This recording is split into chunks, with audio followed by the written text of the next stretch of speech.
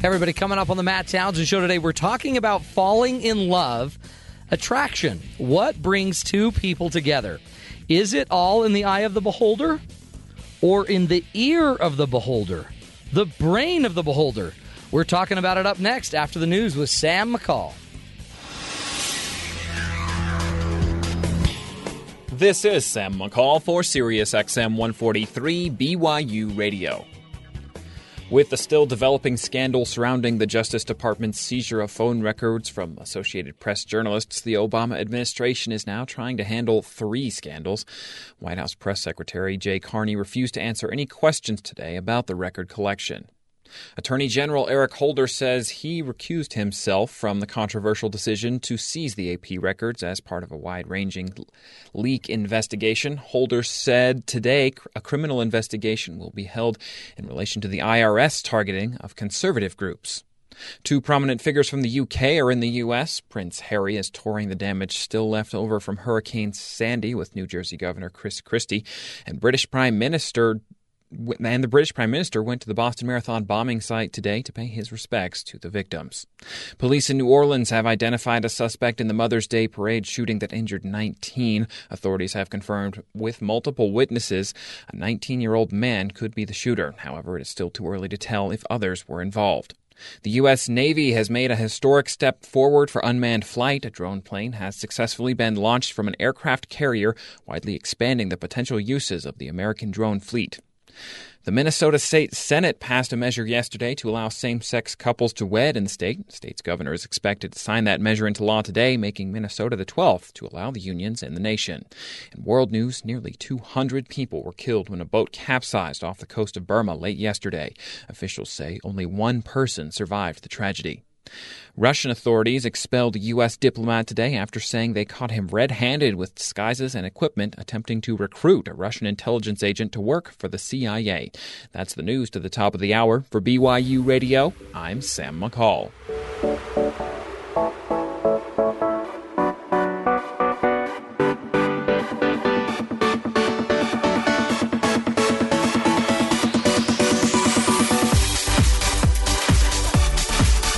Good afternoon, lovebirds. You attractive people, the most attractive audience in all of radio. Welcome to the Matt Townsend Show. I am your host, Dr. Matt Townsend, a face only radio could love. We're talking about attraction today, folks. You know, have you ever wondered what it was about your partner that attracted you? Was it those deep, dark blue eyes? Or maybe that she could palm a basketball? Or maybe you fell in love with the fact that she's a great cook or he's a great provider. Maybe it just has something to do with their smell. That doesn't sound as attractive, does it? It's something about our attraction. It's a big deal because everybody out there, you know, you have this aptitude, this ability to fall in love. And today we're going to dissect it. One reason is because I'm tired of people telling me in the singles world, as I go and coach and work with a bunch of singles, I have people all the way telling me there's no attractive singles out there. There's just none of them. I had a woman once in a meeting with about 400 other singles in a room, literally came up, talked to me at the front of the meeting, and then she turned and she says, look out there right now. Do you see anyone out there that's attractive? And I'm like, ouch. That's a great way to make friends. Yeah, I brought that up in the meeting, by the way. How loudly did she say that? She said it to me, but then I said, you know what? No, she was saying, look, there's no good-looking guys. Look out right now. Do you see any attractive men? Look at those men. They're all ugly. Look at them. That's basically what Look at she's their saying. ugliness. And then sure, I they said, just you know love what? that. It's funny because a guy just came up and said the same thing But I'm about the picturing girls. a room full of people mingling about. You guys are up maybe in the front part of the room. She Yeah. turns around about this. There's nobody attractive in this room. Yeah, it wasn't that blatant. Okay. But she said it to me. And the reality is maybe her problem is she's using her eyes. You know, maybe there's something else she should be using, like her nose. I should say, hey, they may not be pleasing to the eye, but have you smelled them? What if they smell amazing? Like, what if they smell amazing? Boom! Fixed. Is it enough to just smell them? Or do you just have to see them long enough until your eyes dull, the senses are dulled, and then all of a sudden they don't look so bad? Hey, that's a very viable option. Or do you just need to hear from them and hear about their bank account, and that changes everything, and then all of a sudden they look better? I don't know if that's what they need to do, but I sure know that doesn't hurt. See, isn't it weird? Like, have you ever had a friend that was dating somebody and you're like, oh man, you could do better than that, but yeah, he owns a startup company and he just made $14 million on it, and you're like, he's hot. If you don't marry him right now, Does I that will. really happen? Oh yeah, I mean, all the time. Let's ask Really? Merritt. Merritt knows that. All of Merritt's friends married millionaires, even if they were ugly. Yeah, Is that true? totally. That's not no, true. it's not true. Women aren't shallow like that. They wouldn't just find someone attractive because they're wealthy. Of course not. We're far superior than that. You would wait to. I'm kidding. No. Yeah, No. because there is research, right, about some of the weird ways we fall in love. There are some really weird ways. By the way, supposedly it takes like I can't remember, half a second or something to fall in love. oh, really? I don't know about that. Yeah. That's what it I'm said. thinking That's it- what the it takes research is, longer. because it's just chemical. Boom, bam. no, if I remember right, the 1970s, they proved it only takes a minute to fall in love. Really? I think Rob is quoting a song. Yeah, It only I takes a wasn't- minute, girl, Yeah, to fall in love. Ooh, let's not sing anymore. Let's not do that. Rob, don't sing. But it's a little more than 1 second. It's closer to 60. But I think it's chemical is what it is. So it's firing something in your brain that says, yeah, marry her, kind of thing. Maybe not. I do have a doctorate. I haven't done the research on this. So I'm hoping some of you have done some research. I have done some research about. But what's the research? Because something sells, right? Something is out there selling us. For example, Disney's even changing their princess. It's true. They Which are. I saw that. Maybe I'm a shallow male. I'm not gonna say no to that. Well, which one aren't you going to say no to? The first? Okay, so we're talking about the movie Brave. Apparently, they're adjusting the protagonist from Brave. They're adjusting her character model. They both look fine. Well, to they're me. prettying her up. They're making her well, more It's a little more than seductive. pretty. Yeah, they're Lowering the shoulder they're line. along the shoulder line. Well, right now she kind of looks like a younger, she's got a little bit of the baby fat on her still. she's supposed to be 16 and a tomboy. And now apparently she's now a 24-year-old Vegas show dancer. Yep, they made her waist smaller, her curves more apparent. Curvaceous. Yeah. Well, which all the kids are after. Like, Mommy, why isn't Belle curvier? Because that's the first thing your 4-year-old's going to ask at Disneyland. Where did Belle's curves go, Mommy? Messed up. Her curves went with her ambition as she's as an actor trying to make it in Hollywood, and she can only She's find not a few shifts at Disneyland. Typecast as a princess. So what's the story on that, Merritt? I mean, really, does it matter?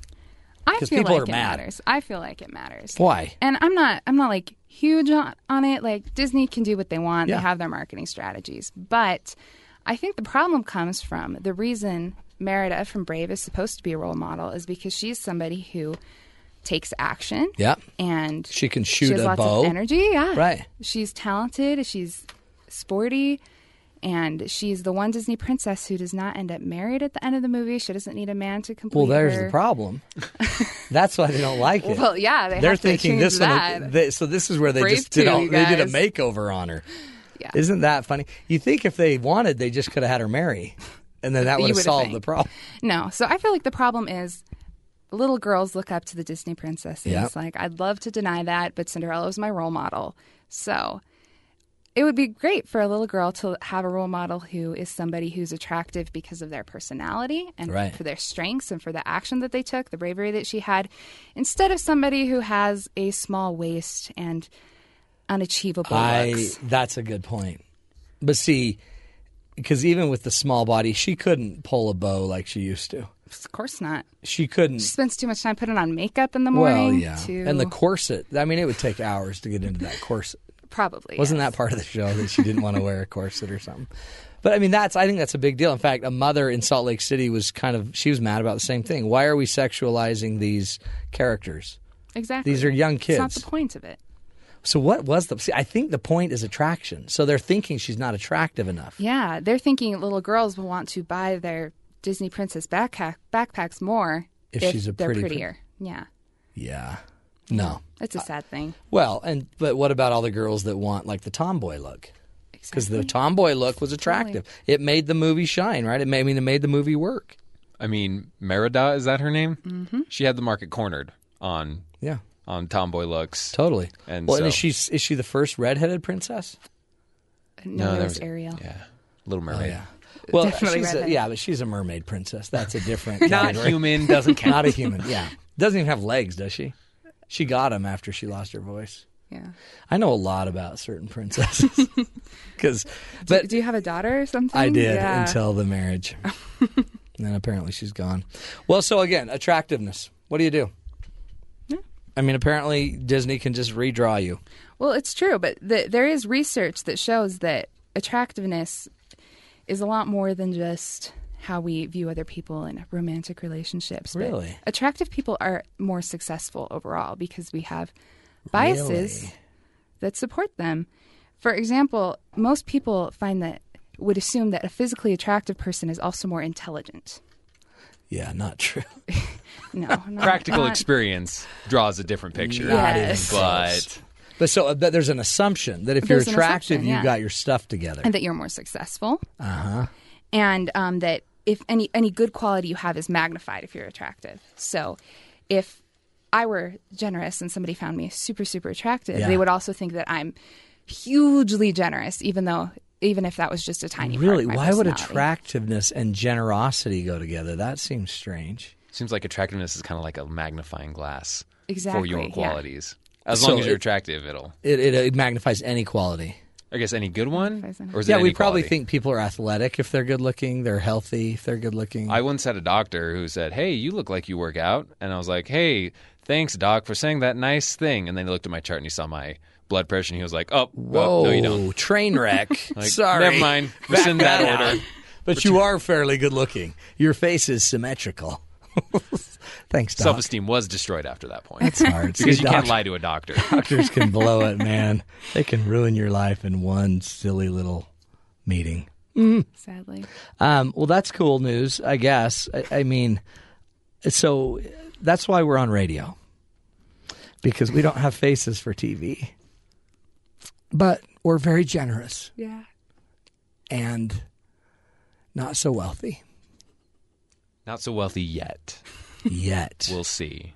Bryce has plans. No, I have hopes. Yeah. Nice. Hopes and wishes. A man can dream.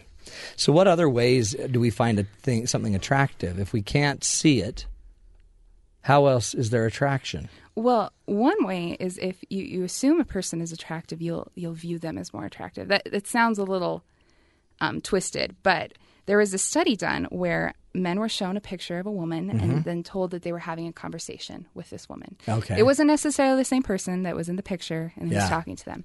But if they found the person in the picture physically attractive, they would act a certain way toward them. They would try to be more manly and more kind and more polite, and That they would, is funny. make their voice a little lower.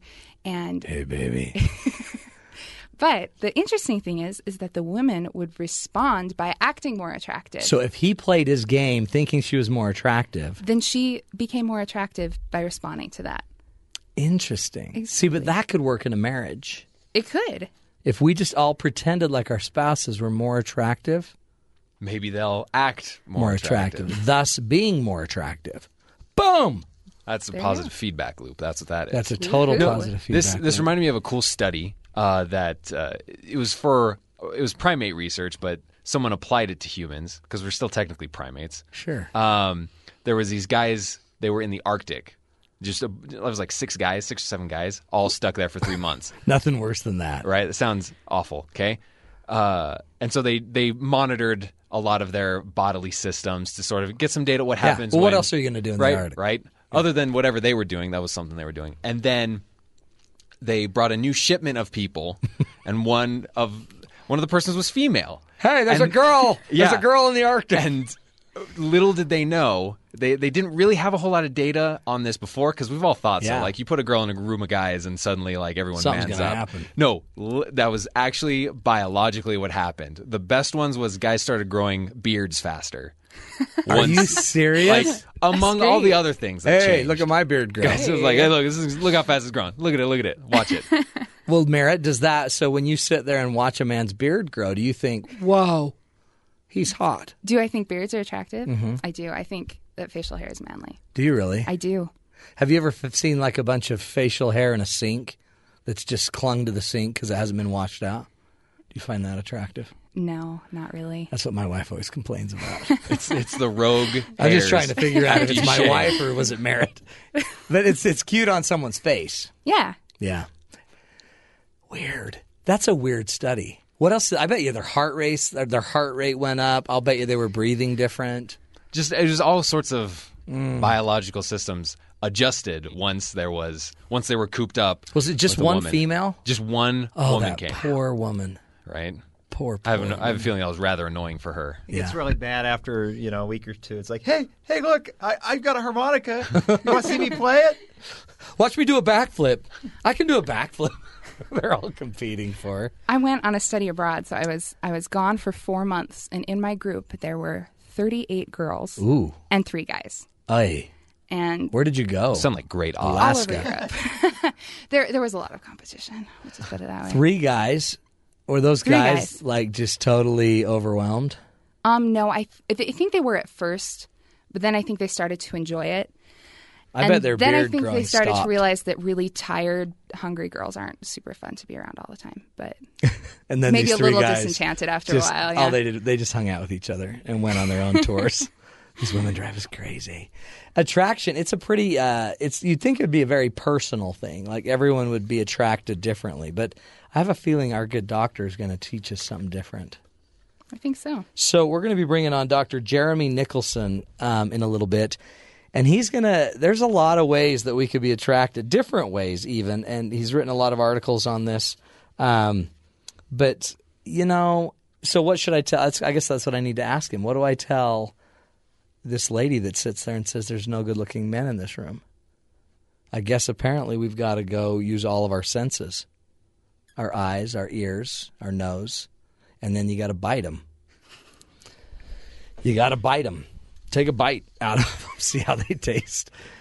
Scary. Attraction. Have you got it in your family? Do you feel like you kind of lost the attraction? Maybe that's another thing we can talk to them about is where did that attraction go? I always have clients that, they would have killed for their wife. I'd give anything for you. And then once they finally got them, boom, gone. Where did that go? We kind of get bored. Unless, of course, we do the test that you were taught. Who was talking about it? The attraction test, where we wait. Oh, boy. One of you. What was it? Treat them like they're attractive? Oh, yeah. Treat them like Yeah. attractive, and then they become attractive. Or they'll behave attractively. And Yeah. then by behaving attractively, that's attractive. Yeah. Is it if you know that they're doing it because you did it? Now it's like, hey, I have to do the work. A compliment's a compliment. I mean, Yeah. Well, you know what else? You could always compliment their body and their facial hair. Like, hey, honey, love your beard. And my wife would be like, you're dead. You're dead. We're talking attraction. Do you have it in your relationship? Do you have it in your life? Do you want to figure out how to catch the fire and how to really, truly fall in love with somebody? That's what we're talking about with Dr. Jeremy Nicholson. He'll be coming up in about 10 minutes. This is the Matt Townsend Show. We'll take a little break here, come back. Our own Bryce Tobin's got some other information for us. A wonderful little bit about attractive Frankenstein. You're listening to the Matt Townsend Show right here on Sirius XM 143 BYU Radio. Voyager 1. Speeding out of our solar system for 35 years, it's still reporting new discoveries from the edge of infinity. This is Innovation Now, bringing you stories behind the ideas that shape our future. How far away is Voyager 1 now? The most distant man-made object in space. This plutonium-powered peripatetic is so far away, a radio signal from it traveling at the speed of light still takes 17 hours to reach Earth. Launched at the height of the disco music era, just after America's bicentennial, the Voyager 1 and 2 spacecraft gave us our first detailed look at the outer planets of the solar system. Using Jupiter's and Saturn's gravity as a slingshot, Voyager 1 headed out towards interstellar space at almost 18 kilometers per second. In 2004, it passed the major boundary of solar space where the solar wind comes to a halt. Now, Voyager sensors are being tickled by magnetic field lines that connect our solar system to galactic space. If the solar system had a now leaving city limits sign, this magnetic boundary would be it. Scientists think that highly energetic particles from supernovas trade places with our sun's particles there. And Voyager is still working well enough to observe these magnetic field lines as it crosses them, giving scientists a better picture of the edge of infinity. For Innovation Now, this is Buddy Rubino. Innovation Now is produced by the National Institute of Aerospace through collaboration with NASA and is distributed by WHRV. Richard and Linda Iyer Hello, listeners. have a unique perspective on life. I was going to do this show from underwater. But when it comes to parenting, they always know just what to say. And after writing over 20 books on the subject, they are more passionate than ever about helping people raise happy families. It kind of makes your whole life more vibrant. Join Richard and Linda for Eyres on the Road, weekdays at 6:30 p.m. Eastern, here on BYU Radio.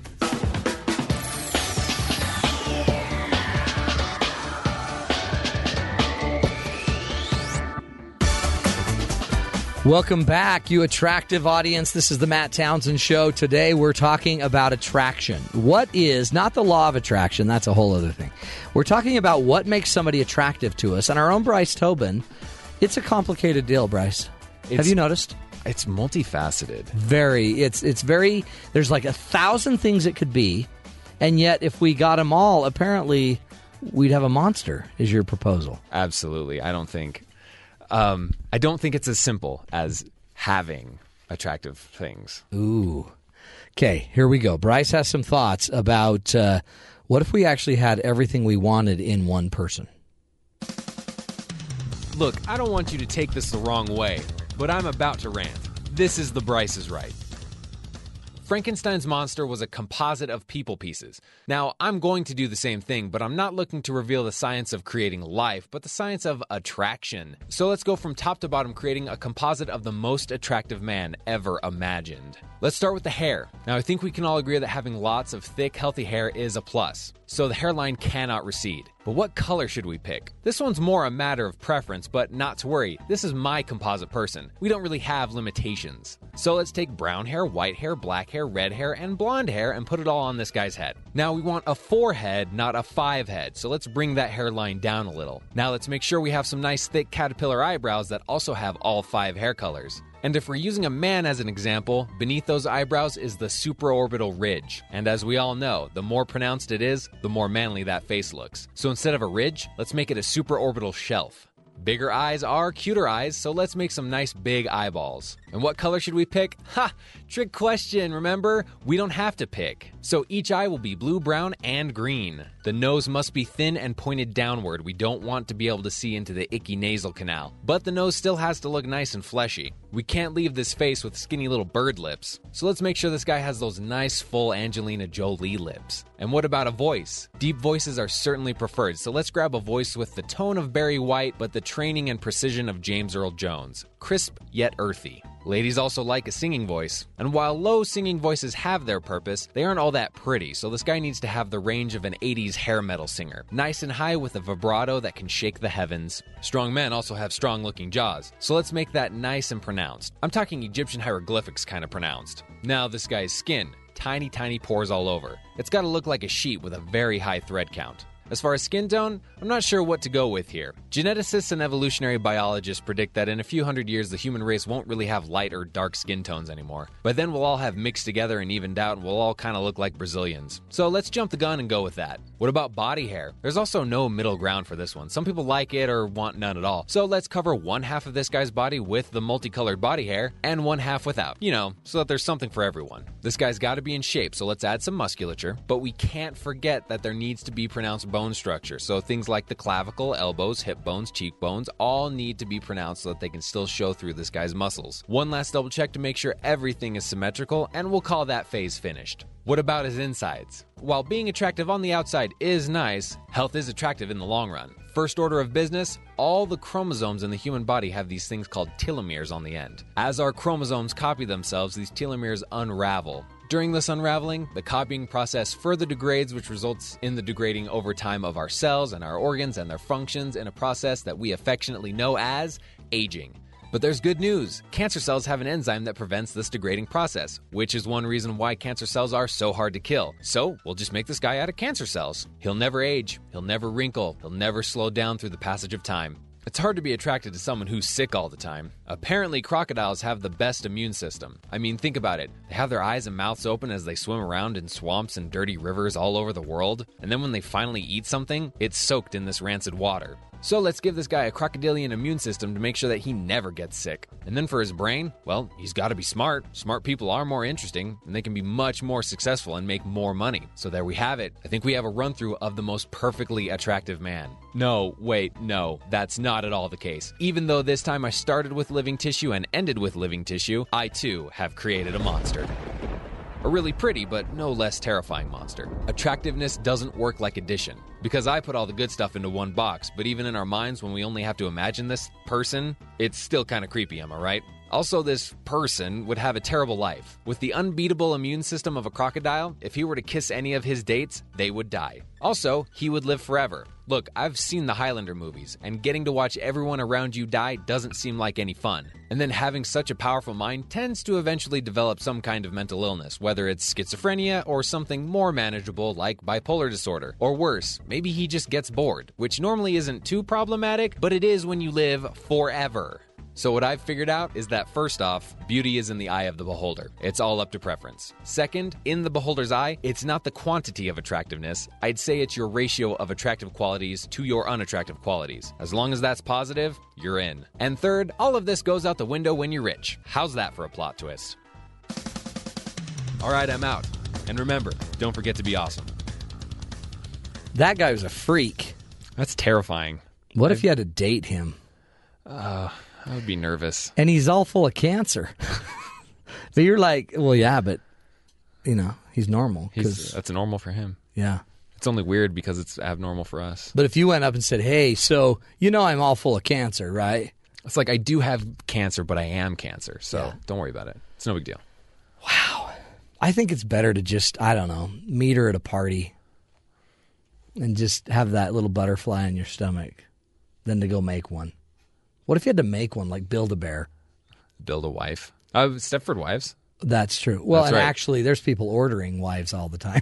Yeah, right. But you know what? I think they're all in for big surprises. That's what our good doctor's going to teach us. I think there's more to it than just looking pretty. I do too. I think there's more to it. But I think you nailed it on the money thing. You could trump it all if you just were rich. It's like the variable at the end that just either yes or no. If you got a lot of money, you can put up with any bad attitude. Right. For a while. There's girls in my generation, they call them, you'll date guys who are rich, and they'll call them bros. The guys who say bro at the end of all their sentences. And some girls will say, he's really, really nice, but he's not rich enough for me to put up with all of his bro stories. Oh, geez. And that's a really shallow thing to say, but at the same time, that's pretty funny. It is. Hey, thanks, bro, by the way. You're welcome. Appreciate you, bro. Good stuff. We're going to come back after this break with Dr. Jeremy Nicholson. He really is, he's kind of the, I guess the easiest way to call him is he's the attraction doctor. He's going to tell us how we fall in love, what we find attractive, what we don't, and he's going to fill us in. You're listening to the Matt Townsend Show right here on Sirius XM 143 BYU Radio. World issues can be complex and oftentimes confusing. The percentage saying that he's more pro-Israel went down from 31% to only 6%. It fell a few months later, only 4%. The poll had a margin of error of 4.5%, which if you think about it is almost mathematically impossible. That meant that there are people who hadn't even been born yet who had a problem. Learn from the experts by listening to Notes from the Kennedy Center, weekdays at 2 p.m. Eastern on Sirius XM 143 BYU Radio. This is Sam McCall for Sirius XM 143 BYU Radio. Two prominent figures from the UK are in the U.S. Prince Harry is touring the damage still left over from Hurricane Sandy with New Jersey Governor Chris Christie, and British Prime Minister David Cameron went to the Boston Marathon bombing site today to pay his respects to the victims. Attorney General Eric Holder says he recused himself from the controversial decision to seize the AP phone records as part of a wide-ranging leak investigation. Addressing another issue, Holder also said today a criminal investigation will be held in relation to the IRS targeting of conservative groups. The Philadelphia abortion doctor who was convicted of murder yesterday has made a deal with prosecutors to avoid the death penalty. Kermit Gosnell will not appeal his conviction and has only been sentenced to life in prison rather than facing capital punishment. Police in New Orleans have identified a suspect in the Mother's Day parade shooting that injured 19. Authorities have confirmed multiple witnesses identified a 19-year-old man as the shooter. However, it is still too early to tell if others were involved. Aviation history has been made once again by the U.S. Navy. An unmanned drone plane has now been launched from an aircraft carrier. The successful flight potentially opens up much broader use of the U.S. drone program. The Minnesota State Senate passed a measure yesterday to allow same-sex couples to wed in the state. The state's governor is expected to sign the measure into law today, making Minnesota the 12th to allow the unions in the nation. In world news, nearly 200 people were killed when a boat capsized off the coast of Burma late yesterday. Officials say only one person survived the tragedy. Russian authorities expelled a U.S. diplomat today after saying they caught him red-handed with disguises and equipment attempting to recruit a Russian intelligence agent to work for the CIA. That's the news to half past the hour. For BYU Radio, I'm Sam McCall.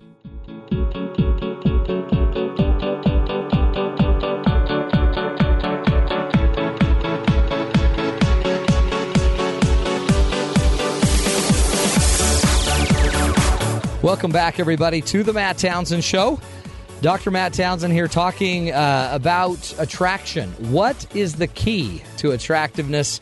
How do you determine, how do you judge another person based on attraction? And who better to help us with this serious issue than our own good friend, Dr. Jeremy Nicholson from AttractionDoctor.com. He's joining us right now, and he's done it all.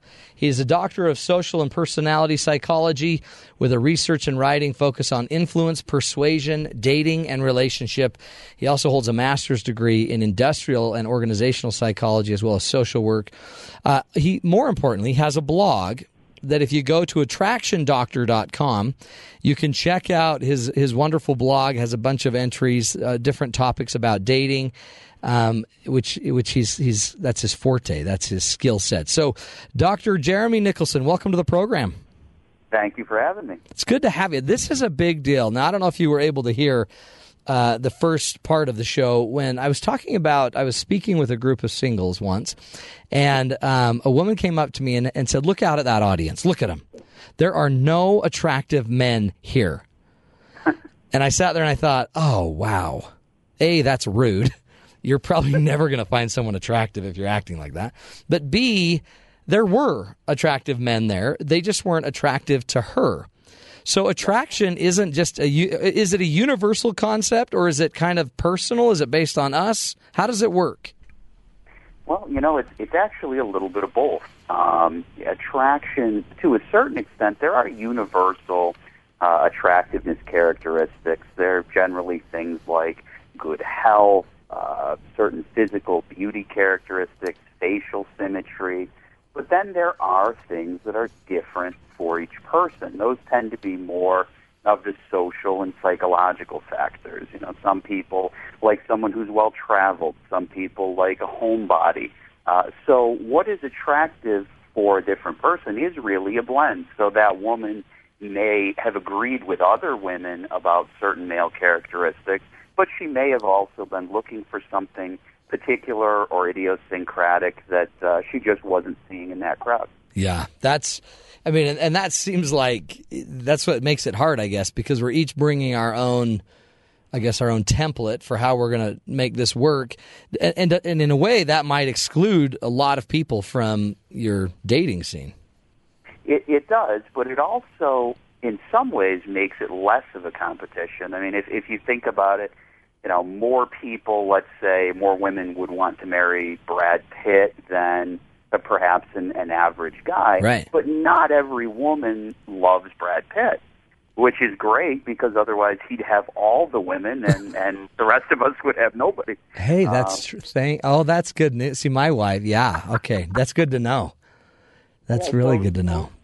So really part of attraction is building up those universal features the best that you can, but it's also playing to your individual strengths and finding someone who wants really what you individually and uniquely have to offer. Does it tend to even out? Like, do we tend to have the attractive people marrying the attractive people? Or is it really, do opposites really attract? Well, that's an interesting sort of jumping off point. There's a social psychology theory called the matching hypothesis, where generally people like to match up on the same characteristics. So beautiful people want to date and marry other beautiful people, intelligent people want to date and marry other intelligent people, and so on and so on. And that's kind of what we're used to most of the time. Okay. But really, dating and relationships and marriages are based on a trade. We're looking for somebody else, a partner, to help us survive in the world and to help us, perhaps procreate and create healthy children. Right. So sometimes we sort of trade different aspects. We don't, if we're attractive or intelligent, we look for somebody who has a different feature from our own. Perhaps a really beautiful man finds a very successful woman and she takes care of him, or vice versa. So that's why sometimes we have one person that looks very attractive and we sort of, scratch our head and say, why is this person with somebody else that doesn't seem to match them?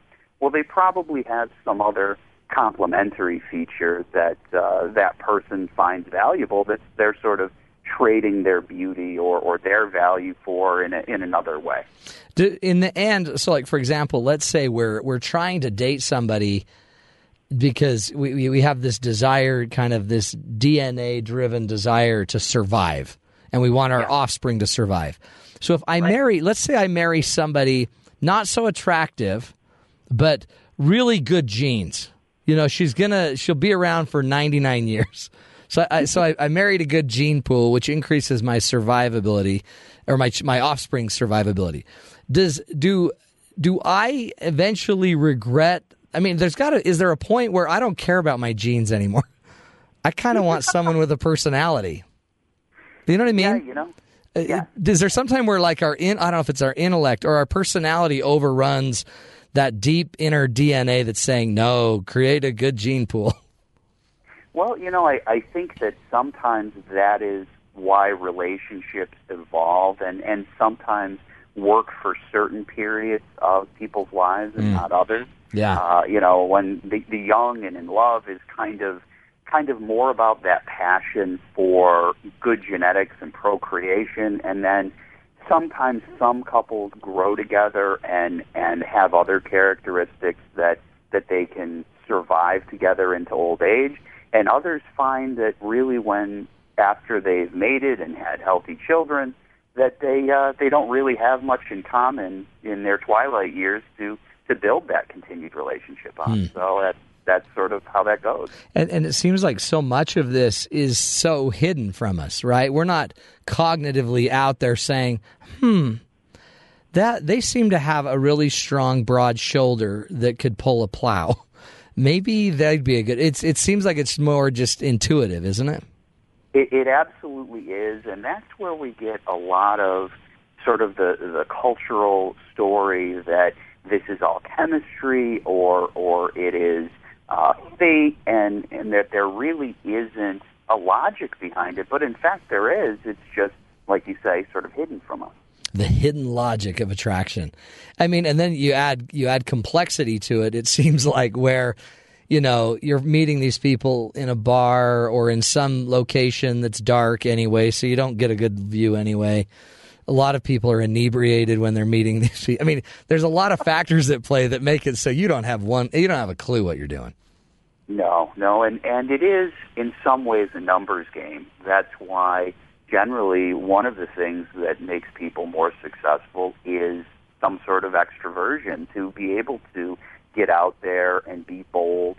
One of the articles I wrote early on was entitled, Just Ask for It, where one of the biggest factors in dating success and later marriage success is asking for what you want in a partner or from a partner, and of course that makes you more likely to get it. Yeah.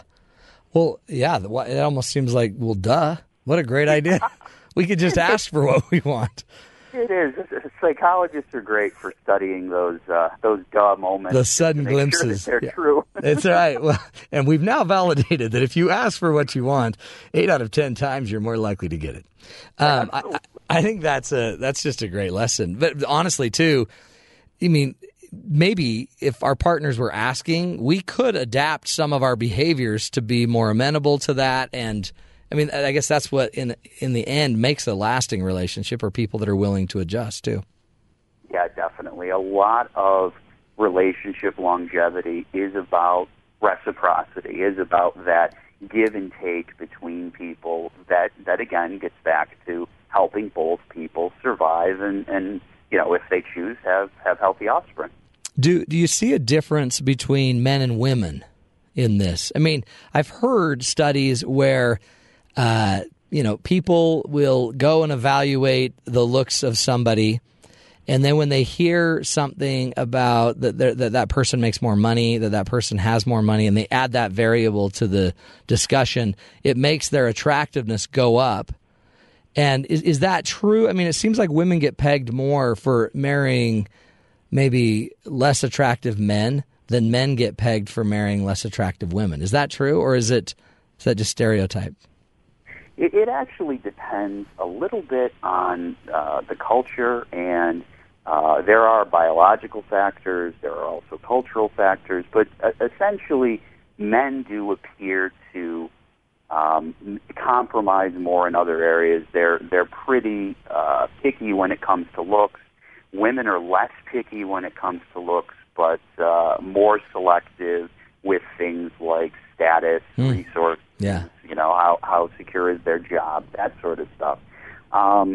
But then again, in cultures like our own, where women have more resources and are advancing in their own careers, sometimes they tend to be, I make my own money, so I don't have to compromise in that area. So, maybe I want, a GQ model as well. A trophy husband. Absolutely. It does happen. Oh, I'd love to be a trophy husband. I just don't meet the criteria. I don't either. You need the right criteria. I'm more like a bowling trophy. It's not the highly sought after trophy that everyone wants, but it's a great trophy. That works. You know what I mean? I'm just divulging too much to you, Doc. Hey, I'm right there with you. That's good. But I like this a lot because there is such a hidden side to this, and we'll come back and talk about kind of the hidden biological factors that exist with attraction. But we put so much into it, don't we? I mean, there's so much, like in the dating world, these online sites. Attraction is really it's kind of a mystical concept, and yet it really isn't as mystical as we make it seem, is it? No, it is not that mystical, but it's also very important. Yeah. And I think that's why there's so much time and energy devoted to it, but it's not devoted in the same way that you devote to education, that you devote to other survival, getting a good job, having a house. It really is done in sort of an uninformed way that makes people struggle with it. Well, yeah, it's kind of hidden, isn't it? So it is. It's uninformed, yet it's almost visceral. You kind of know in your gut. Like if you ask people, what do you love about her? And they're just like, you know what? It's hard to put into words, but she's amazing. Yeah. Okay. It is. But if you sit with that person and you talk to them, or at least, and when you become informed about this stuff, you can sort of figure out what the trait is, what the attraction is, and what those untangible things are. They're really not untangible. Mm-hmm. They're just unconscious for that person. Yeah, that's huge. So my daughter just got married, and this was the coolest thing, and this was the tipping point that I'm like, okay, done. She basically just said, in fact, we had a wedding dinner the night before the wedding, and all she did was just say, he makes me feel so safe. Yeah. I know I will always be safe with this man. And and literally, so that's a survival thing, huh? She just, and I mean, he's big, she's 5'4", and he's 6'4", and strong and muscly, pretty much everything her father isn't. Doesn't have a radio show, but he's trying. But but when I heard in my heart this idea that she's safe, it is. It's the unknown. It's the unspeakable. Boom. Okay, that's good. Yes. Yep. Absolutely right. That's survival, and that's important not only for her, but as her father. That is also important for you, because that is, not only your daughter, but eventually your grandchildren as well. So. Well, plus we're going to finally get some height. Yes, in our family. I'm excited. I'm looking for some 6-footers. You got to breed up. I have to do the same thing. Breed up, everybody. Put that on a bumper sticker. We're going to take a break. We're talking here with the great Dr. Jeremy Nicholson, who is the author at the blog The Attraction Doctor. Just go to attractiondoctor.com. And we're talking about attraction. And when we come back, we're going to get into some of the hidden points, the biological factors of attraction, right here on the Matt Townsend Show on Sirius XM 143 BYU Radio. Backwards listen must you story this understand to. And it gets stranger from there. This is Innovation Now, bringing you stories behind the ideas that shape our future. Researchers at the University of Maryland refer to their discovery as time reversal. Before you start worrying about the health of your great-great-grandparents, it's not the same as time travel. It is, however, a very futuristic-sounding technique. The research modeled how electromagnetic waves bounce off various objects and how those waves are changed after being reflected. What they've figured out is that unique objects create a unique pattern within that reflected energy. In theory, you could feed a mirror image of that signal out, and it will find and resonate only with that original object. What are the applications for this discovery? In communications, it would create hyper-secure omnidirectional radios only one authorized receiver could pick up. It could selectively jam cell phones. It could even be used to beam power to a device such as a laptop or a car, even without knowing the location. In medicine, coupled with the right nanoparticles injected into a tumor, it could target a cancer like a trained sniper, leaving healthy cells unscathed. But no time travel. Sorry. For Innovation Now, this is Buddy Rubino. Innovation Now is produced by the National Institute of Aerospace through collaboration with NASA and is distributed by WHRV. Visit us online at innovationnow.us. Get your business in the game and sponsor Cougar Sports on BYU Radio and BYU TV. For more information, call 801-422-1448 or email corporate support at byu.edu.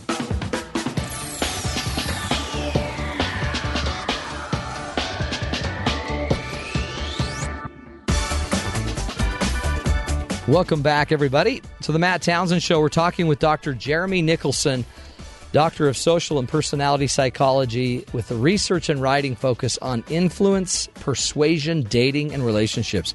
He is the Attraction Doctor. You can check out his website, attractiondoctor.com, and he's about to enlighten us. Hey, Doc, teach us about this interesting idea of our biology. A lot of our attraction is just pure biology, right? It is indeed. Some of it is, of course, on the surface, things like certain body shapes, certain curves of the female body, certain symmetries of the male body, actually symmetry in general, even people's left side and right side. But one of the lesser known is how we smell. What? Because that doesn't. My wife doesn't talk like that's a good thing. Well, maybe on the days that you're gone, she would smell your sweater or smell your pillow to remind her of you. That used to happen. That was cool. Well, that is her being attracted to your scent. It's not necessarily the stink that happens when we, come back from the gym. Yeah. It is sort of that smell that reminds her of you. Okay, now help me on this, because I do have an issue with this. Because what about cologne and perfume? Because I would rather just smell my wife than like flowery herbal essence. Yes, and as a matter of fact, that is one of the arguments to be more or less naturally scented, so that partners or potential partners can smell that natural scent, and everybody can sort of sniff each other and find out whether they're compatible. It sounds kind of like animalistic. It is indeed. But it works for the dogs. It does work for the dogs. And in the animals, it's something known as pheromones. Yeah. There's some argument whether we as humans have pheromones, but what is agreed on is that scent sort of tells us whether we like the scent or not, tells us whether our immune systems are compatible with potential partners. What we're essentially looking for is immune systems that are different from our own, so that if we were to have children with them, the children would have a broader immune system and be covered against more diseases and therefore be healthier. Well, that's fascinating. So you're really just doing an immune check. Yes. And you're just trying to maximize your immunity. And if they don't smell as wonderful and luscious to you, it might be that they're too much like you. Yes, absolutely right. And that may be one of the reasons why we're generally not attracted to people we're closely related to, because that smell is similar, and our unconscious, the animal side, says, no, don't go there. They won't make as healthy offspring as somebody who's different. Yeah. Is that true with taste? Because aren't smell and taste related? And that sounds weird, but they are. But to the best of my knowledge, I haven't heard of studies of random students licking each other to see if they were more attractive. Generally, it goes. Yeah. You must not have ever been to a frat party. Well, I guess nobody took a clipboard and a set of surveys to the frat. You know what? Thank heavens, huh? But so smell for sure. And we're not, really, so the audience is still out. The jury's still out on pheromones, huh? Because I thought that was pretty much a done deal. That was on Oprah. Yes. It is in a sense that, we have this smell, but whether it's exactly like animals or not, to the best of my knowledge, that's still out. Somebody who's more into, this particular area, feel free to correct, but that was the last of my reading. Hey, what about this? This seems problematic because for all these parents that are out there, I guess 60% of marriages, I read a statistic recently that said 60% of marriages are arranged. So if you're a parent out there and you're not smelling, I don't know, maybe it shouldn't, in a weird way, if you're picking your child's spouse, you might be missing some of these things. You definitely might. Those are, the marriages tend to be arranged on more of the social side of things. Yeah. Are people compatible educationally? Are they compatible financially? And it may miss some of that biological compatibility, certainly. Okay. Fascinating. So smell's one of them. I guess just kind of our immunity, our immune system is another. Kind of, it's a biological factor. What are some other biological factors for attraction? Well, actually, a woman's monthly cycle influences her attractiveness. Oh, really? Yes, yeah. Apparently, there are certain physical changes and perhaps other ways that men kind of unconsciously become aware of when a woman is most fertile. Yeah. It was actually an interesting psychological study. They studied women in strip club workers, and they tallied the women's tips at various times of their monthly cycle and found that the women were tipped the most when they were the most fertile and tipped the least when they were not. No, so somehow the male patrons unconsciously knew that the women were most fertile and they were more attracted and tipped them more. Well, plus she knew, right? I mean, subconsciously she knew when she was most fertile. So she probably was. She was different as well, huh? Yeah, there may have been differences in terms of how she moved, how she reacted and interacted with the men. Another interesting point that came out of that is that the women who were on birth control, their tips sort of stayed fairly steady right in the middle. So birth control may impact not only a woman's sensitivity to other men, but also the men's sensitivity to her. So, if you're on birth control, it may be influencing or even inhibiting some of these sort of natural biological tuning forks that we have to find a compatible mate. That is so fascinating because for years, forever, when your daughter was on birth control, that was the sign that she's active sexually, and it's time to. That's when every parent was freaking out. But in reality, that might be the great sign that everyone will stay away from her. Well, I don't know if it's so much everyone will stay away from her as much as her tips would go down. Yes, her tips would go down. If she worked at a restaurant or wherever. Yeah. And she may select guys differently while on birth control than she would off of birth control. She might be attracted to different men on the pill versus off the pill. That is fascinating. There's a lot, and funny thing is we have no clue this is all going on.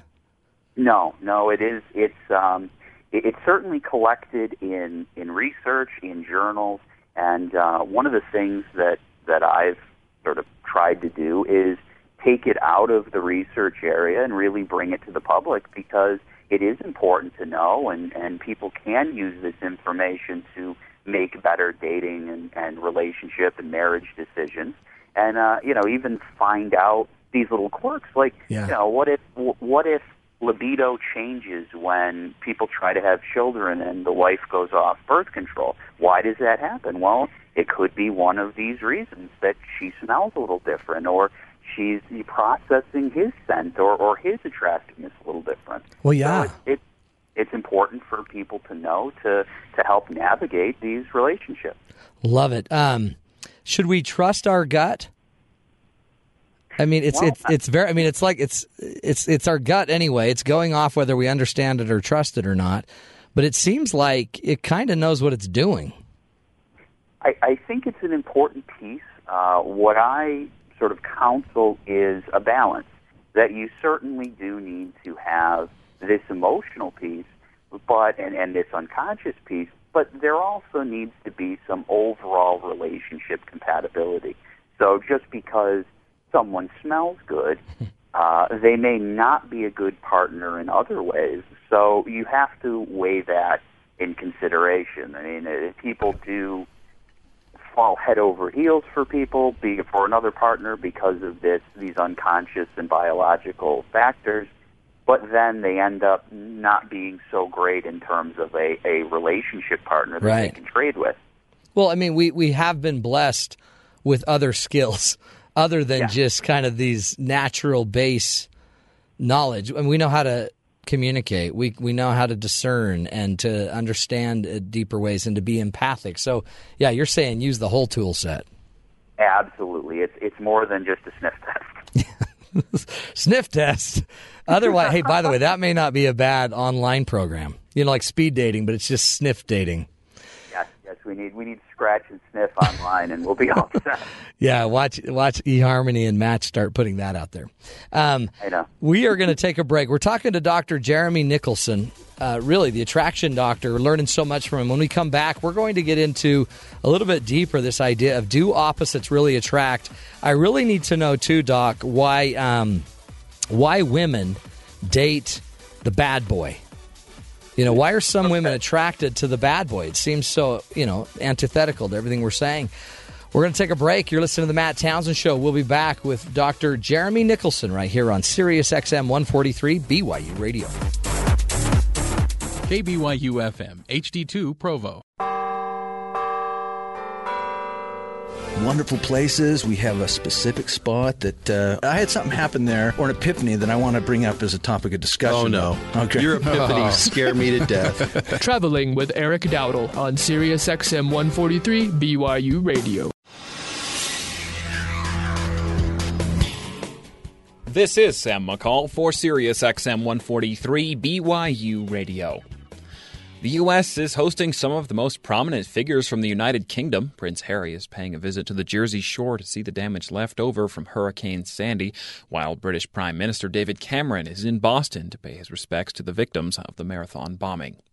The Philadelphia abortion doctor who was convicted of murder yesterday has made a deal with prosecutors to avoid the death penalty. Kermit Gosnell has been sentenced to life in prison in exchange for agreeing not to appeal his case. The Justice Department is going to investigate the possible unfair targeting of conservative groups by the IRS. Attorney General Eric Holder says actions taken by the IRS are outrageous and unacceptable. Police in New Orleans are searching for a 19-year-old suspect who has been identified by multiple witnesses as a shooter in the Mother's Day parade shooting that left 19 injured. The suspect has a previous history of illegal firearms possession and resisting arrest. Aviation history has been made once again by the U.S. Navy. An unmanned drone plane has now been launched from an aircraft carrier. The successful flight potentially opens up much broader use of the U.S. drone program. The Minnesota State Senate passed a measure yesterday to allow same-sex couples to wed in the state. The state's governor is expected to sign that measure into law today, making Minnesota the 12th to allow the unions in the nation. In world news, nearly 200 people were killed when a boat capsized off the coast of Burma late yesterday. Officials say only one person survived the tragedy. Russian authorities have expelled a U.S. diplomat after saying they caught him red-handed with disguises and equipment attempting to recruit a Russian intelligence agent to work for the CIA. That's the news to the top of the hour. For BYU Radio, I'm Sam McCall.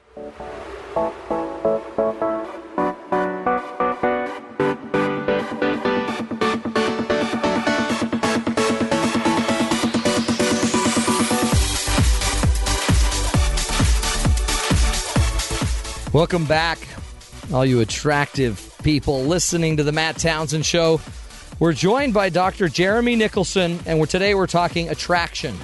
You know, it seems like it would be so easy. You just see each other across the room, and bada boom, bada bing. You're in love. You have to be with each other. No, there's a lot of other stuff going on. Smelling. Our immune system has to be on there. You know, just a myriad of other things. Don't even want to get into again. But we're talking to Dr. Jeremy Nicholson, Doctor of Social and Personality Psychology. He also owns his own site, AttractionDoctor.com. AttractionDoctor.com. It's a wonderful blog where you can get great articles he's written about how to date and about relationship advice. Wonderful stuff. Basic rules for successful dating. Who should ask and pay for a date, you know, some of the basic norms and standards of dating. So, Dr. Nicholson, welcome back, and thanks for being with us. Yeah, thank you again. Tons of fun. I want, in this last bit that we have together, I want you to get a little bit more into this opposites attract. Do they really attract? I've always kind of thought they don't necessarily attract, but we end up fighting so much that we end up becoming opposites. So, do you have a preference on that argument? Well, I think it is confusing because we hear, on one hand, opposites attract, and we hear, on the other hand, that birds of a feather flock together. Right. And you sort of see both in relationships, and really that is the answer is it's a little bit of both. On one hand, we like people to be partners to be similar to us on certain characteristics. Again, things like education or perhaps religious preference, social status, where we grew up, that type of thing, because it helps us to facilitate that trade, that understanding that I'm going to help you, you're going to help me, we're going to cooperate and build this life together. On the other hand, we like people a bit different than us in other ways, so that trade is beneficial for both people. So perhaps opposites attract because one person is introverted and the other is extroverted.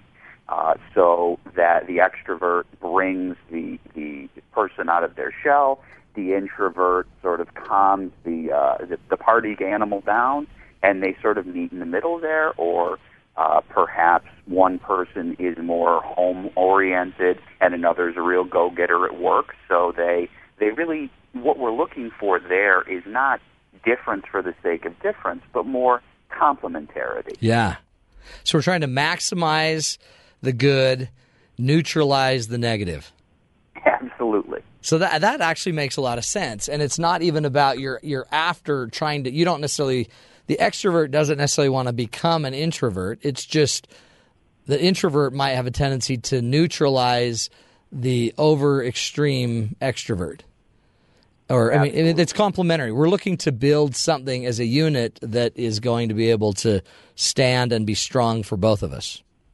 And that's why you hear the expressions like my missing piece, my other half. That really, in an unconscious way, what the idea that these people are trying to get at with those loving expressions, that they are a complement to that person, and both together they fill in each other's gaps and are stronger and healthier and more functional together. Which are different than the other metaphors of like my parole officer, my warden, and the mother I never had. Absolutely. Yeah.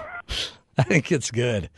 It really is. I mean, I love the idea of all of this because, I mean, we want it so cookie cutter and perfect and almost, but it's so random. And in the end, the relationship kind of works or it doesn't.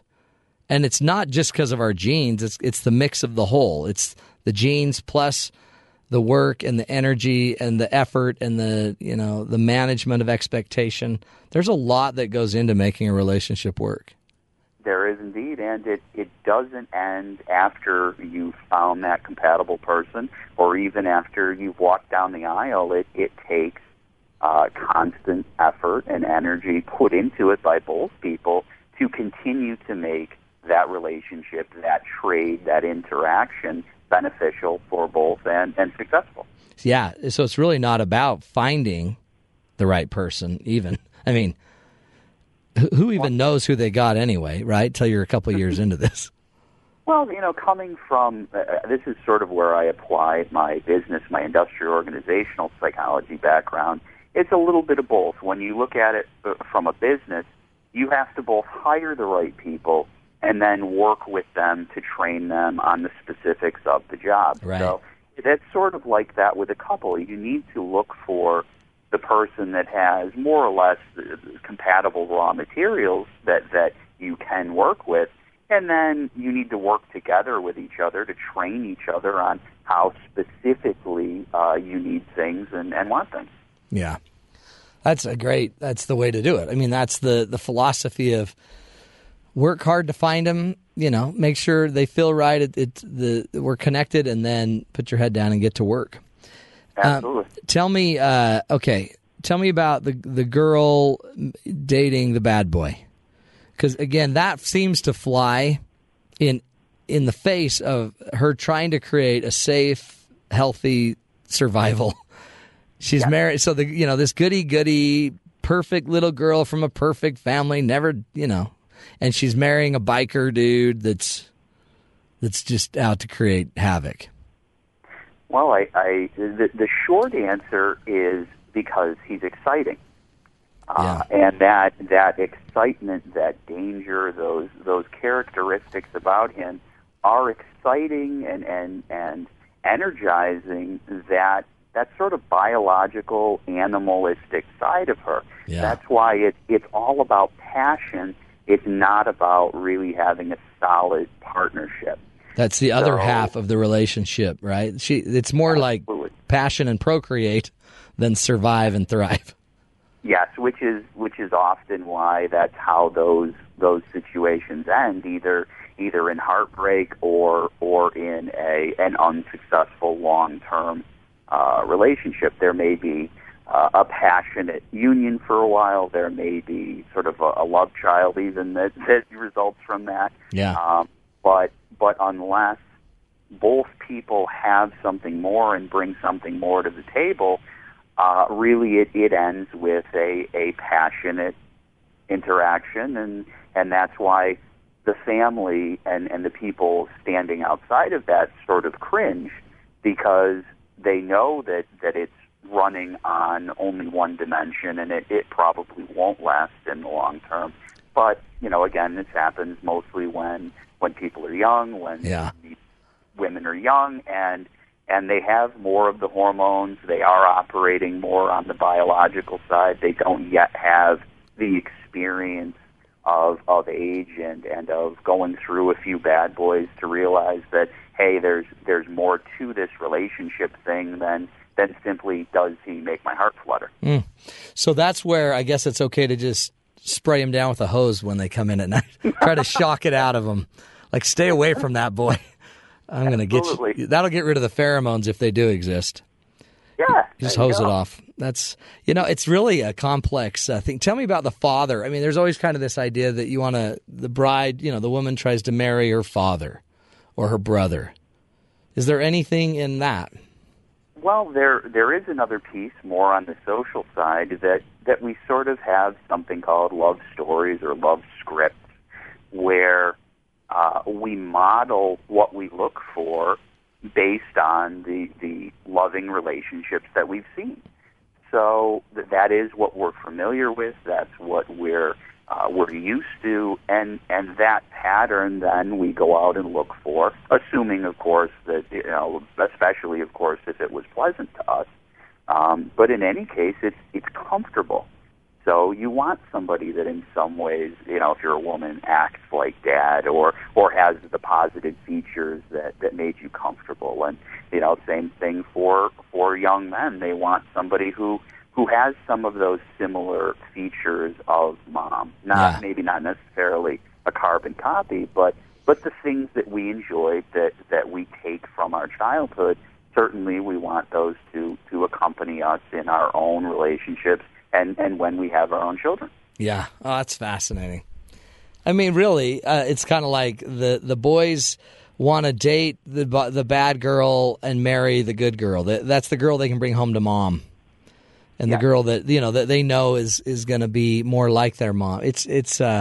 There really is kind of this yin and yang in each of us, huh? This survival, this need for a healthy future, but also our desire to have that kind of more natural procreative power. Yes, and that gets back to really, especially the struggle of young daters and young married couples out there, and even the woman that we started at the beginning talking about, that there were no good men, right? Because there was nobody, perhaps for her, that fit both what she wanted biologically, that was exciting to her, and socially that fit her story or her script or what she was looking for in a partner.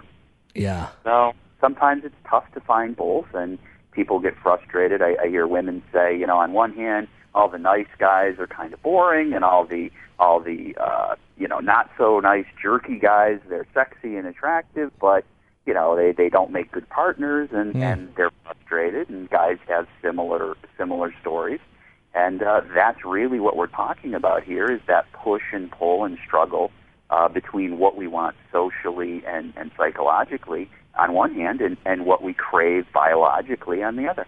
Is there one, I guess there isn't, is there one that in the end pays a higher dividend?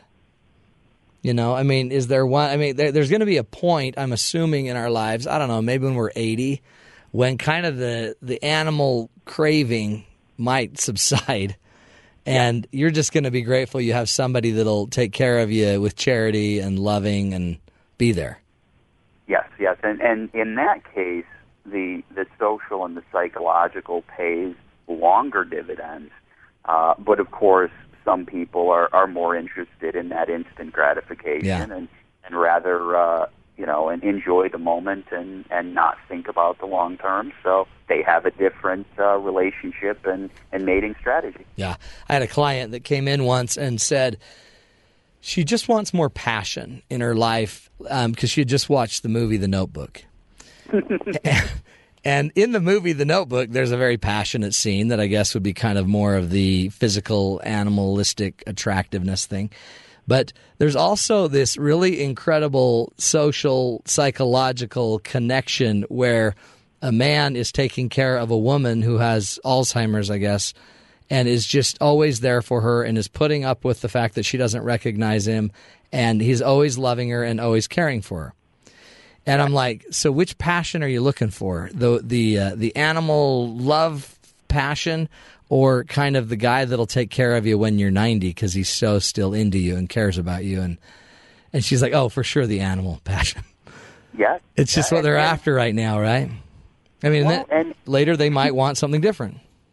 They might, but the greatest part about knowing this stuff consciously is that you can then learn to do the right things to trigger that type of passion, even in a long-term spouse. So the woman that gets restless in her marriage may not have to go and find that passion elsewhere. Her husband can learn to be that temporary bad boy when she wants it. He could buy a Harley Davidson.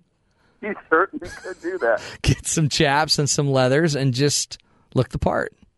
And sometimes it doesn't even take that. Sometimes it takes just going out to an exciting event together, and some of that excitement transfers onto him. Sometimes it's just surprising her and sweeping her off her feet in the middle of the kitchen and dipping her and giving her a big kiss, which, sends the endorphins running around in her body. That's great. And it sends the kids running, too. Well, yeah, that's true. Ooh, Dad, gross. No, but that is it, and that's what they're saying. That's the research, huh, Jeremy? That if you go do something exciting with somebody you love, that excitement will be transferred to you and them. I mean, that excitement becomes yours. Absolutely. That's the great gift of like going to Disneyland, because then you get excitement. So tell me this as we wrap up, Doc. Okay, when it comes to attraction, what would you say is the one thing we should really be watching out for? The one thing that makes the biggest payoff in understanding and in maybe creating a longer relationship? I would say that it's to be rewarding. It is to try to create interactions with other people that both you and they find pleasant. Because that rewarding, those feelings, that excitement, that positivity does tend to sort of stick to you and stick to how that partner feels about you. So, create positive, fun, exciting moments with that partner, and that goes a long way to creating healthy relationships. Boom. That's it. I mean, long-term relationships thrive when there's mutual benefit and chemistry. And it's a work. So, at first you might be able to ride the chemistry, but eventually we can work at it.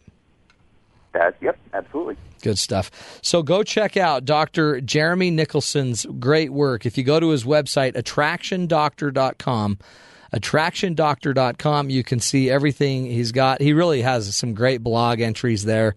It's not just for singles, is it? I mean, this is for married. This is for anybody in a relationship. Absolutely. I try to run the spectrum of, from people who are married to college students doing the whole hookup thing. Yeah. All genders, all sexual orientations. This stuff is really more or less universal. Yeah. There are some tweaks here and there, but everybody has the biology and the psychology. Thank heavens for that, huh? Absolutely. Thank you, Doctor. Appreciate you being on the show. Thank you. You bet. We're going to have Dr. Nicholson back. We've got to have him back. Just going on his website and seeing some of his great topics, we're going to pick his brain again. We'll be there. Thank you again, and go check out his website, attractiondoctor.com. We're going to take a break, come back, wrap the show up on attraction. I think Rob's put together some pretty interesting information And we're going to, wrap it up, give you a little challenge on the way out the door today. This is the Matt Townsend Show on Sirius XM 143 BYU Radio. They don't know they're demonstrating fluid dynamics, but what penguins do know is how to huddle to keep everybody equally warm. This is Innovation Now, bringing you stories of revolutionary ideas, emerging technologies, and the people behind the concepts that shape the future. The next time you huddle in a crowd at a snowy bus stop, you may think you know how to keep warm, but penguins have you beat. Where they hang out, the bus takes about 6 months to show up, and winds can gust to 100 miles an hour at 60 Fahrenheit below zero. Yet they can generate a balmy 70 degrees at the center of their huddle. What scientists wanted to know was the method by which the cold guys at the edge changed places with the warm guys at the center, so that everybody averaged out pretty well. Francois Blanchet is an applied mathematician at the University of California, and he's created a mathematical model where virtual penguins, each just trying to get warmer, end up circulating in a path that distributes the heat as fairly as possible. The mathematical model matches up fairly well to actual patterns in the wild, and it shares common features with flying flocks of birds, schools of fish, and the like. This model may help to program future swarms of micro-robots that need to cooperate like one composite individual. For Innovation Now, this is Buddy Rubino. Innovation Now is produced by the National Institute of Aerospace through collaboration with NASA and is distributed by WHRV. Visit us online at innovationnow.us.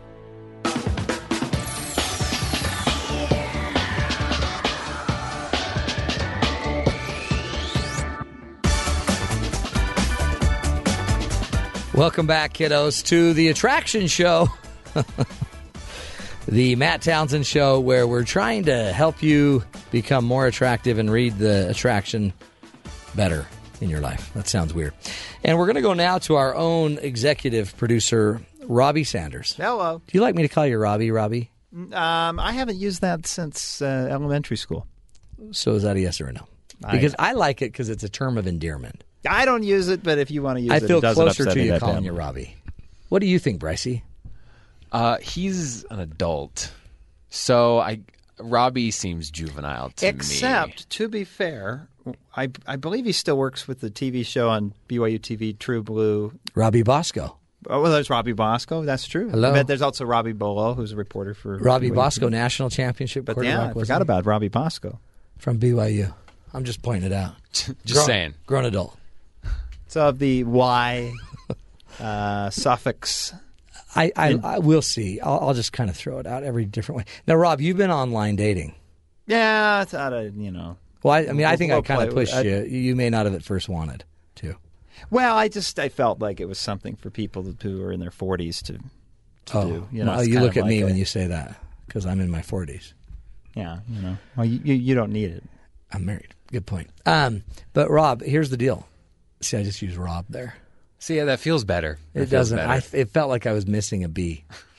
It's semi-professional, and then if I ever become a professional, I can be Robert. Let's call you Jim. Jim for short. So Rob, B. Better than Biff. Bert. Robert, tell me this. As you've been out, have you noticed that as you're kind of working through the online stuff, have you noticed anything about attraction? Has your attraction radar gone off? Like, whoa, have you noticed you're fine-tuning your skills? Yeah, well, it's interesting. As a guy approaching it, profile pictures are 90% of the battle. So there are some that you just go through and you go, nope, not happening. Next. Interesting. So it's all visual there. Yeah, and then the next step is to look and see what they wrote in their profile. Yep. And too often it's women, I'm looking more at the girls who are in their late 20s, and so maybe it gets different as people get older and have more experience and stuff to talk about in their profile. But 90% of the profiles say the same thing. Oh, they do? It's just the same cliches over and over and over. And that makes it hard to feel like, I don't make a huge effort. I love cuddling and watching movies. Yeah, in the rain. So then there's another 5% that they said something very non-cliche, and you go, oh, wow. I love drag racing. Well, maybe not that. Okay. And then there's the other 5% the other way around where they will say something non-cliche the other way. Well, I've been jerked around in the past, and I hate it when people do that. And you're not a jerk, are you? Those Scary. aren't so good either. So it's hard. Now, you know what you ought to do, according to our good doctor? We need some smell factor here. So what you ought to do How is... does that work? Well, I'll tell you. When you get close enough that you're talking to him on the phone, say, hey, can you just shoot me out one of your sweatshirts? No. Better yet. I just want to smell your sweatshirt. This is sounding like a very fast way to end. It's kind of creepy at first. No, I wouldn't. No. I've heard about a little USB thing. You can plug it into your computer. It has little chemicals in it, and you can program scents. So you literally, as long as she has one of those things, which... A scent or a program thing? The USB scent maker. Okay. We'll call it that. Because I'm pretty sure everyone has a scent. Everyone has one of those. You could send her your actual smell, and she could have her computer make it. I wouldn't send her your smell till you get her smell first. They play way too much into that. To me, there's two smells: good/neutral and bad. Well, I know, but you got to smell to know. And so it doesn't really matter as long as it's not bad. It's weird. I get it. It's a little creepy. But if we're going to I'm thinking I focus a little more talking to him on the phone and getting to know who they are. That's old-fashioned. I mean, if you want to do it the slow way, whatever. Or you could just say, shoot me out one of your T-shirts. Let me smell it. I'll get back to you. I'll have my people call your people. No. That's how I would do it. But again, I'm married, and what do I know? Yeah, that's how you all of a sudden find you go to log in one day and your account doesn't work. Mm-hmm. So And the go through your FBI are knocking on your door. emails Hey. and says, "Oh, you violated our terms of service. Don't come back." Is this Robbie? Robbie the Sniffer Sanders? Yes, sir. So, no. We're just trying to help, Rob. But what bothers me about online dating is it can easily turn into feeling like you're on eBay. Yeah, that's a problem. Is it like you're shopping? That's not, because there's people who are probably perfectly fine, but it's it's easy to find something wrong. Yeah. With just about and you're not really even meeting people. You're sending emails to profile pictures, and it takes some time to eventually get that to a phone call, and then at that point it starts to be. But that is kind of weird, where everything's kind of made up into just numbers and labels. So, great! I love your 5'5". I think that's a wonderful model size for me. I just wish you were a 6, not an 8 or a 10. I mean, your size we could work on a little bit. The hair, let's change the hair a little bit up. That'd be great. I mean, it's like you're buying a what are they called? One of those dolls. You're buying a doll. Build-A-Bear. It's an illusion too that tomorrow you'll come across a profile and meet somebody that's everything you want. And you never get there. I think a lot of people get stuck in that, where I think online dating could be very useful. I've emailed with more girls than I have in the last several years because everybody who's there wants to play the game, and so it's a safe environment where you can do that. But on the flip side, because it's so easy to make the system work for you, I could see how some people might never get to where they want to go, and they which is why we need to mail out some T-shirts. No, we're not. Why don't you can just meet people in person? We need a Matt just Townsend radio show T-shirt and be 10 times less creepy. That's true. I want to help. There's power, I think. It feels like when we're talking about this, my only thought is it feels like a cattle auction. Yeah, totally. Like, you bring this one around. Okay, everyone takes a look and what will you give for this one? Okay, next one. Let's check out the next one. And so I think there's power in singling people out. Yeah, like singling. Are you talking the herd mentality? Well, single them out of the herd. If we're going to stick with cattle, if we're gonna hold on to that metaphor, run one out. Yeah, sure. I mean, when you're looking at the whole herd, you don't know which one that you want to eat. But when one of the sickly ones separates, no, that's not what dating is. But go for the sickly one. But it's but it is kind of it's like a shopping event. Versus it depersonalizes and kind of dehumanizes. Which is why I think this attraction thing's so cool, because when you actually see somebody in your class like you guys, or when you see them at a party or whatever, and you actually are attracted, it almost seems more like fate. Yeah, you want something to make it feel like something special happened. That's cool. Even if it's all a myth, you just want to believe that. Well, let's believe it. And Rob, bring me some T-shirts you've worn, and we'll ship those out. Oh, boy. Let's just try it. What's the worst thing that could happen other than the FBI coming in on us? Folks, thanks for listening to the Matt Townsend Show. We hope we've learned, and you've learned, and we've all learned something together about attractiveness. You know what? In the end, let's just try to be the right kind of partner. It's maybe not going to be so easy to go find the perfect partner. Maybe let's just go find wonderful people and work really hard to make relationships work. That's your challenge. Get out there. Go tell the people you love why you're so attracted to them. And see if that doesn't reignite the spark for you. This is the Matt Townsend Show. We'll be back again tomorrow with more ideas to help you see the beautiful things in the world. This is Matt Townsend Show on Sirius XM 143 BYU Radio.